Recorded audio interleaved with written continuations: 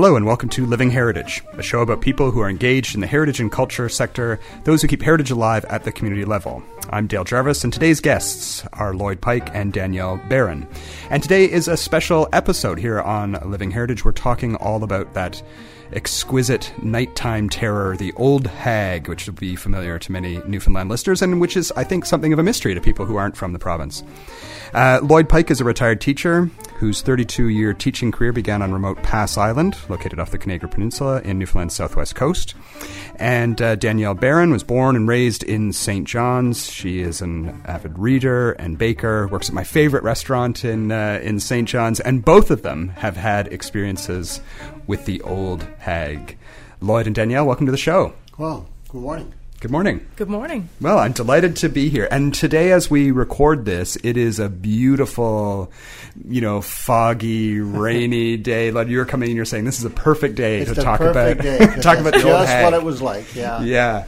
So, for people who don't know about the Old Hag, maybe to place the Hag into a bit of context, the Hag can refer to both kind of the experience of having the Old Hag, but it can also refer to the actual, the creature that's involved in it. And it's essentially a type of sleep paralysis, and it can take many different forms, but it's generally where someone wakes up or feels they have woken up, can't move their body, and they have some very strange experience, which some people believe to be supernatural and some people believe to be a purely medical kind of experience. Yeah. Kind of blurs the lines between those two things. So maybe, Lloyd, we'll start with you, because I know you have this great story about you having an experience. Yeah. I subscribe to the medical theory. I think it's the part of your brain that keeps you from thrashing about and acting out your dreams is still working after you gain consciousness, and so you're paralyzed. However, having said that, when I had my Hag, I had never heard of the Old Hag. So what surprised me was the vividness of the experience and the nature of the experience. Yeah. Now, I'm not a person who believes in, frank up front, I don't believe in ghosts or any of that sort of thing. It just doesn't strike me. I'm not a very spiritual person or anything like that. However, it was so vivid and it stayed so long and had such a profound impact on me that sometimes I wonder. I have to be honest. But do you want me to tell you what happened? Yeah. So okay. When did this happen to you? That happened. Well, it was somewhere between 1972-73 over the course of my first teaching year on Pass Island. Now, you need to understand. If you don't mind me taking a moment to tell you. Yeah. To understand Pass Island, you need to know where it's located, which is way down on the southwest coast. For people who are not used to approaching communities, Newfoundland, by sea, which is the best way to approach communities, if you want to understand Newfoundland. To get there, you would drive to Bishop's Falls, spend several hours driving towards Bay d'Espoir, turn off, drive another hour and a half or two, and then take another turn off and drive another hour and a half or two, and then you would come to this little community. But you're not there. That's Hermitage, right? Then you would drive a little bit further down towards the southeast, and you come to another tiny little remote community. But you wouldn't be there yet. That's Sealco. So you keep on going. You run out of road, come to this government wharf, and look across this narrow body of water, which, as you probably know, is called a tickle in Newfoundland. And there would be Pass Island. And when you're on Pass Island, on a good day, you can see Miquelon on the horizon. So it's very remote.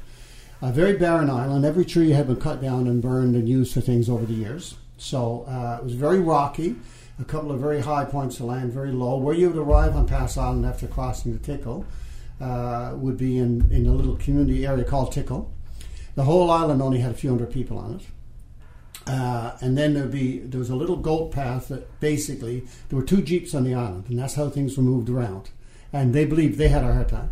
So you had Tickle, which is where you would land, and then you'd move off a little bit to the east, and you'd go up over some knobs, past the church and the school and a little hall, down over a little knob, and there'd be the only flat space on the island, where there was a little cove called Mooring Cove, which rose up on the west and went down on the east, and the wind would howl through there. And that's where I was staying in a boarding house, inside of the school. And then if you go up to the west, you come to, Western End, which is where the lighthouse was. And the lighthouse is important in this story because it was part of the dream. And they had one of these, which was modern at the time. And the light, the foghorn would sort of go, doo, and then you would hear this repeat out over the water. It had that sort of spooky kind of sound to it. It wasn't the old groaner type. So on this particular night, it was very, very dark. Now, if you've never lived in a community that has no street lighting and not much electrical lighting, you don't realize how dark can be. It's absolutely pitch dark. You cannot literally see your hand in front of your face. And this was a night like that. It was a very, very dark night. It was foggy. I could hear the foghorn going. And in the room where I was sleeping, in the boarding house, it was an old slot box type. I was upper floor. And the doors were all kept open in the night because in true Newfoundland style, all the heat was turned off in the night. And it was cold. So the last little vestige of heat would rise into your room, you hope. The very small room that I was in had a bed which was jammed up against the wall. And then there was a little sort of space which ran towards the door. And there was a little dresser there. There was a window next to the door with an old-fashioned handmade lace curtain on it. And then there was the door. And that was it. There was not a lot of room there. And in the nighttime when you're lying there, with all the lights off, it was very, very dark, as I said, you could see in the window a little slight illumination, a little flick, sort of like that. And that was a beacon light which was up on the hill. And was, I guess, I don't know, for mariners or whatever. And that would constantly flick, so you get that, and in the outline of that light, you would see the pattern in the lace curtain. So, and this particular night, the foghorn was going, doo. So I was lying in bed, and, you know, as you do, getting the last thoughts of the day settled away and so on. And it was all very quiet, and I was looking at this flick in the window and waiting for sleep to come on me, and I guess I fell asleep.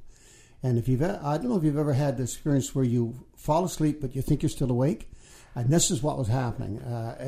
Everything was so real, I thought I was still awake.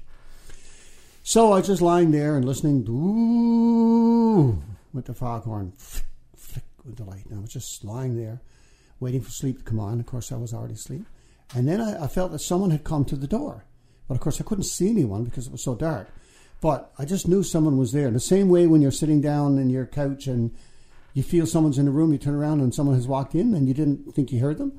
But it was something like that. So I waited for someone to speak, perhaps the landlady checking on me or something, or her mother who was prone to do that.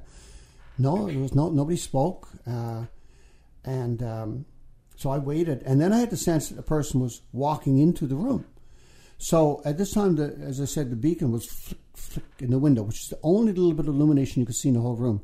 And I was waiting for the shadow of someone to pass in front of that window, but nothing happened. But then I had the sense that the person was standing next to the bed looking down at me. And at this point, I started to get that little creepy feeling up the back of my spine, you know, because this is odd behavior. Still waiting for someone to say something. And all the while that this was happening, the beacon was still flick, and the foghorn was still doo, and everything was the same, except someone was standing there, something, I guess, someone, I thought.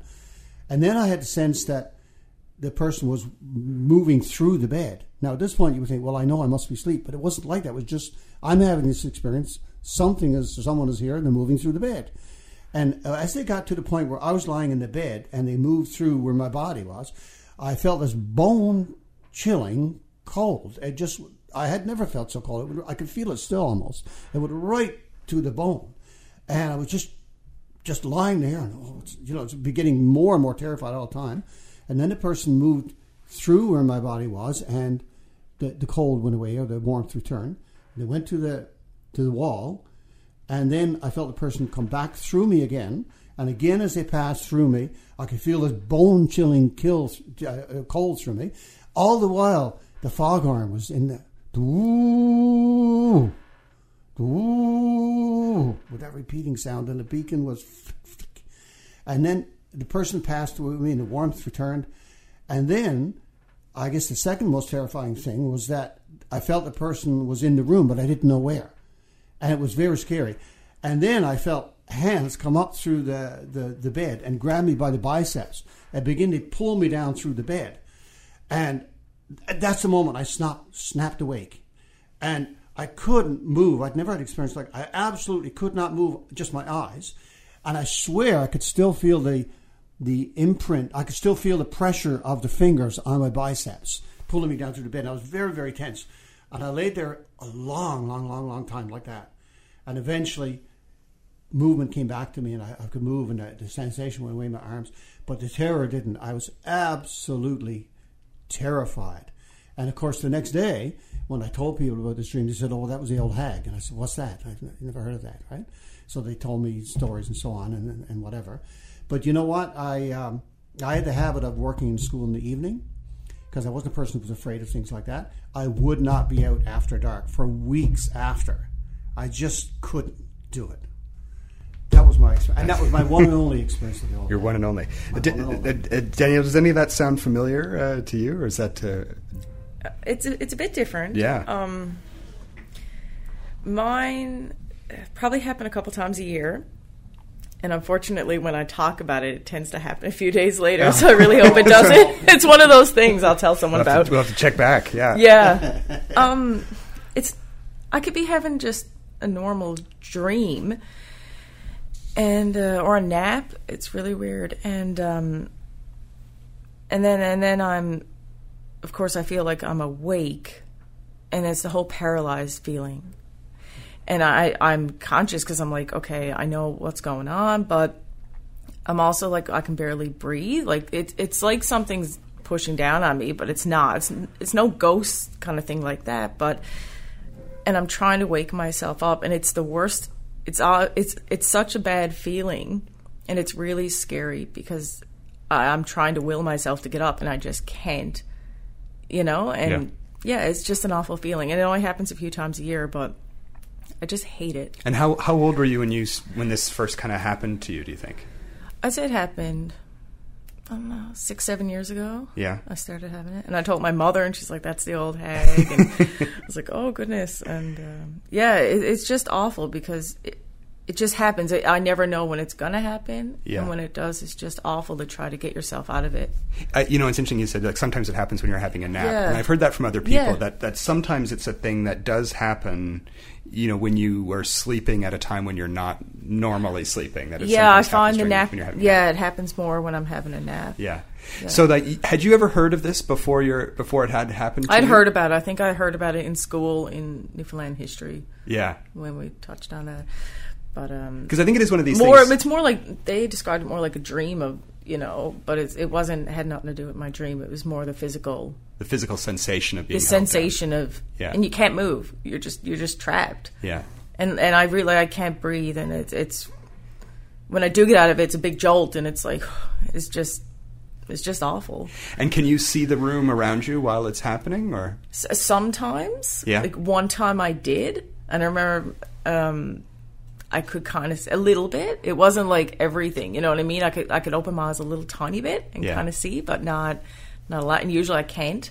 Usually I'm kind of stuck in whatever dream I was in too, but I'm half awake, half asleep. Yeah. Do you know? It's kind of hard to explain. So now, do you ever see a figure of a person, no. or you just get the never? Sensation? I never get a figure or ghost. But you very clearly had this idea that there was a person. I would use the word of presence. Yeah, mine was never. Never quite like that. Never quite like that. Yeah. No. Oh no, mine was very palpable. It was a presence. That's what yeah. And you could see, like as you said, you could see the light. You were aware of your surroundings, and I was totally convinced I was awake. Yeah. Even when the experience began, but then the terror took over. Yeah. But that was the real scary thing. I guess it was such a sense of a presence in the room, and behaving in this unusual way, and then. It was a very physical experience. It's just amazing, right? I think if I ever was going to be a person who believed in ghostly visitations, that would have been it for sure. I'm looking at it back now over a period of time. I can't quite remember what I thought. Maybe for a while it caused me to wonder. I don't know. I know I wouldn't be out after dark. But it never happened to you again. Never happened again. It's funny because I'll get it, like on a somewhat regular basis. But you've had it that one time. I've talked to lots of people, and they all have, they had lots of times, right? Yeah, it was a one-off experience. So that's what's different, I guess. That's what's different, yeah. But the sense of a presence, a lot of people have had that, and a lot of people talk about a weight on their chest too. Yeah. A lot of people told me it felt like someone was sitting on them, or they had something who's tightening their chest somehow. I didn't have that. I had that pulling down through. Right, Danielle, as someone who has had it more than once, have you ever heard anything like a way to prevent you from getting the old hag? Oh. I don't know. No, I've never heard. My mother just said it happens, but I don't know how to prevent it. I used to sleep on my stomach. Yeah. I always slept on my stomach, and I found, like, this happened like 6-7 years ago, and I wake up on my back. I was always sleeping on my stomach, but I started sleeping on my back, and I heard medically that's what happens, something to do with when you do sleep on your back, this can happen. Right. That's what I heard. Yeah. So there's interesting... That's it. There's interesting little bits of Newfoundland folklore that I've heard that if you feel like if you're in the middle of the hag kind of being attacked, one thing that I've been told by some Newfoundlanders is that if you can recite the Lord's Prayer backwards, which seems like quite a feat in itself. And I don't know if I could do that awake. Even if I was awake. I can get it frontwards, I think. Yeah, frontwards I'm good. But I've been told that if you can recite it backwards, that the old hag will stop. And there was one folk remedy that I loved, and it was if you constantly had the old hag and slept on your back, people would say that if you took a shingle, like a wooden roofing shingle, and drove a nail through the wooden shingle and then tied it to your chest. That when the old hag came and went to to sit on you, then the old hag would get this nail up her behind, right? I just had this vision of rolling over in the middle of the night and impaling yourself on this. But now that you mention it, I remember obviously when I woke, I was on my back because my hands were like this, and I was being pulled down through the bed. So maybe I was sleeping on my back the whole night. Yeah. I never knew what the old hag was. I didn't grow up in Newfoundland, and so no one talked about the old hag. Like, the old hag is really a Newfoundland thing, Newfoundland term for it. Yeah. And something which I now recognize as being similar to an old hag experience is that I would kind of be in that state that is halfway between waking and sleeping and being unable to move. And I would hear footsteps. And the footsteps would be kind of walking and walking and walking, and then the footsteps would get faster and faster and faster, like as if they were kind of running towards me. And I realized, and then I would kind of wake up, right? I'd be able to wake myself up. And I realized years later that what I was actually hearing was my own heartbeat. Wow. That was really? I was feeling it or feeling it, and then as I got more panicked, of course my heart would it would get louder faster and faster, louder and louder, and that would be the footsteps running closer. There's another kind of sleep reflex that I have, which is kind of the inverse of the old hag. Instead of being asleep and not being able to wake up, when I fall asleep, I often kind of jump back awake, or I feel like I'm tripping. I've had that. I've had that too. I've had that quite often. Yeah, me too. And apparently it's a similar reflex. It's kind of that, like your body when you're asleep, you are kind of held in this state where your limbs don't move, whatever. Mm-hmm. So you don't get up and walk around the house or things like that, and it's that impulse kind of kicking in, that reflex, that hypnopompic or hypnagogic reflex in action. I've definitely done that. And I walk up and punching out into the air a couple of times. Yeah. Right? Which is it's really disconcerting for your partner. Yeah. If you happen to have one at the moment, right? Yeah, absolutely. I've had the opposite, Now, Lloyd says he's not a believer in strange things. Now, Danielle, have you had other kind of experiences that you would consider to be supernatural or paranormal in any way? No, but I'm pretty open-minded. Yeah. I believe somewhat, and I mean, it's... Yeah. We were having a little chat, and you said, things like... mediums are very interesting to me. I mean, there's some of these shows I watch that, how would they really know this stuff? And they're really good. This one woman, Teresa Caputo, and she was in the grocery store, and she just ran into somebody. It's not even all set up as, she meets someone like that. She could be out anywhere, and, I think there's something, Have you ever had your fortune told? No. No, never? No. Never had your cards read or anything like that? No, I don't believe in the card stuff. No, I don't like that stuff. What about tea leaves? My mother used to read tea leaves. Oh, did she really? My mother's a Scottish war bride. Yeah. People would come to her for that. She wouldn't charge for it. So she came to Newfoundland after the war? Yeah. Well, during the war. My father was a sailor during the war. Okay. The Second World War, obviously. And he was badly injured when his ship was sunk during the Battle of the Atlantic. Yeah. And so he was discharged. So they moved to Newfoundland. And then went back again. And I was born over there. And 8 years later, they moved back here again.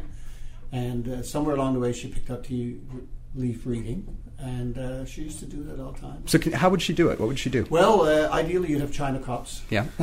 You'd have real tea leaves. You have to drink tea first, okay? And it's important to drink, my memory maybe is not as good as it used to be, but you'd have to drink all the tea, okay? And then you take the cup and put it on your hand. And you have to turn it, I can't remember, clockwise or counterclockwise. You start off with the handle of the cup pointing to your heart, and turn it 2 times so it came back around to your heart. And you remove the cup, of course, discard the leaves that are in your hand. And the leaves that stayed in the cup are the ones that were red, right? And once my mother tried to explain it to me, because I was curious about that.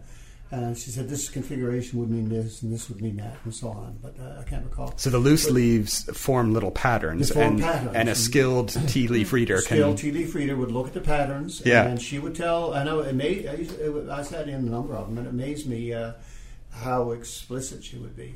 That this will happen, and so on. And she had a pretty good record. Yeah. She herself was given saw a fortune teller in Scotland. And she told me about that as well. And she said that you got to realize at this time my mother was probably like maybe 16 or 17 years old, a young girl in a working class family in Greenock, Scotland, which is a big shipbuilding port. Yeah. And she and her sister went to the other side of the town, okay, where they weren't really known, and saw this. Went to see this fortune teller. And Mother told me that when she walked in the door, the fortune teller said, "Stop." And she said, "I can see your grandmother above you." And her name was Mary, which was my grandmother's name. So that kind of got her attention, My mother would always make a point of saying they went to a different part of the town where they didn't normally visit, so that it wasn't someone like who knew who they were. Sure, yeah. So that was important to Mother. And so anyway, she told her a bunch of things. And one of the things she said that you will cross the Atlantic Ocean twice, which she did. Now, if you count over and back as a one trip, okay? She did. Now, here's a 16 or 17-year-old working class girl in Greenock, Scotland, okay? And she's telling her she's going to cross the Atlantic Ocean twice, which she did. And she said, you're going to be a widow, a young woman, which she was. She was 38 when Dad died. He was 43. And she said, you're going to marry twice. She didn't. However, she had a gentleman friend for many, many, many, many years. Yeah. Which would certainly count as a cohabiting. They didn't live together, but they were together for years and years and years. Makes you wonder, doesn't it? Yeah. I mean, that's a pretty good record. And so people would come, people knew of this talent that she had, and they would come to the house? And they would come to the house and ask, will you read my tea leaves? And she said yes, yeah. And did she charge for this? No, or was this something she just did because... No, she just did. No, she wouldn't charge. Interesting, yeah. She said that it wouldn't work if she charged. Yeah, and I've heard that about other things. Like I've heard that about people who can cure warts, for example, that you would never pay that person. Yes, I've heard, because that would break the charm or something. Yeah, I knew about it like that. Seventh son kind of thing. Yeah. And he was just the seventh son, I think. Right. But people would ask him to do the work thing, right? Yeah. Now, growing up, was your family interested in kind of these stories? Was it a storytelling family? Did they? No, not really. I'd heard about things. Was not. Not like that. You grew up in town, right? Yeah. My father is from Grand Bank, so we'd go out there a couple times a year and visit my family out there. They were more, I remember one time being out there, and one of my cousins actually had warts, and one of my aunts, took the wedding band and did this thing, and I was like, oh, okay, And did it work? Do you know? Apparently, it did. Yeah, for her. Yeah. How long after did it work? I don't know. It didn't take long. Apparently. That's what I wonder about. How long does it take? Because the warts will go away, right? I use that. This is the skeptic here. Oh yeah, they're going to go away anyway. Yeah, the skeptic. Mine was to cut the potato in half. They cut the potato in half. Bury one half in the garden, and then you rub the other half on your hand and discard that. Yeah, and they all went away except one actually. Yeah, but I can't remember how long. Right? Yeah, I remember talking to a fellow from Bay Roberts, and he was telling me a story about how he had gone into a shop, and he had warts on the back of his hands. And he was, just buying something in the shop in Bay Roberts, and there was an old fella there. Mm-hmm. And the old fella said, I noticed your hands. He said, you got warts in your hands. And the young fella said, oh, yeah, I can't get rid of them. And he said, go see this lady in Spaniards Bay. Yeah. And he put it off, but then he said, I'm going to go do it. So he went and called this woman up and said, she said, yeah, come over. Mm-hmm. And he went in, and she said, show me your hands. And he showed her hands. He showed her his hands. And she just kind of looked at them, and she said, okay, I'll send those away for you. And she said, when you leave this house, do not say thank you. And he said, okay.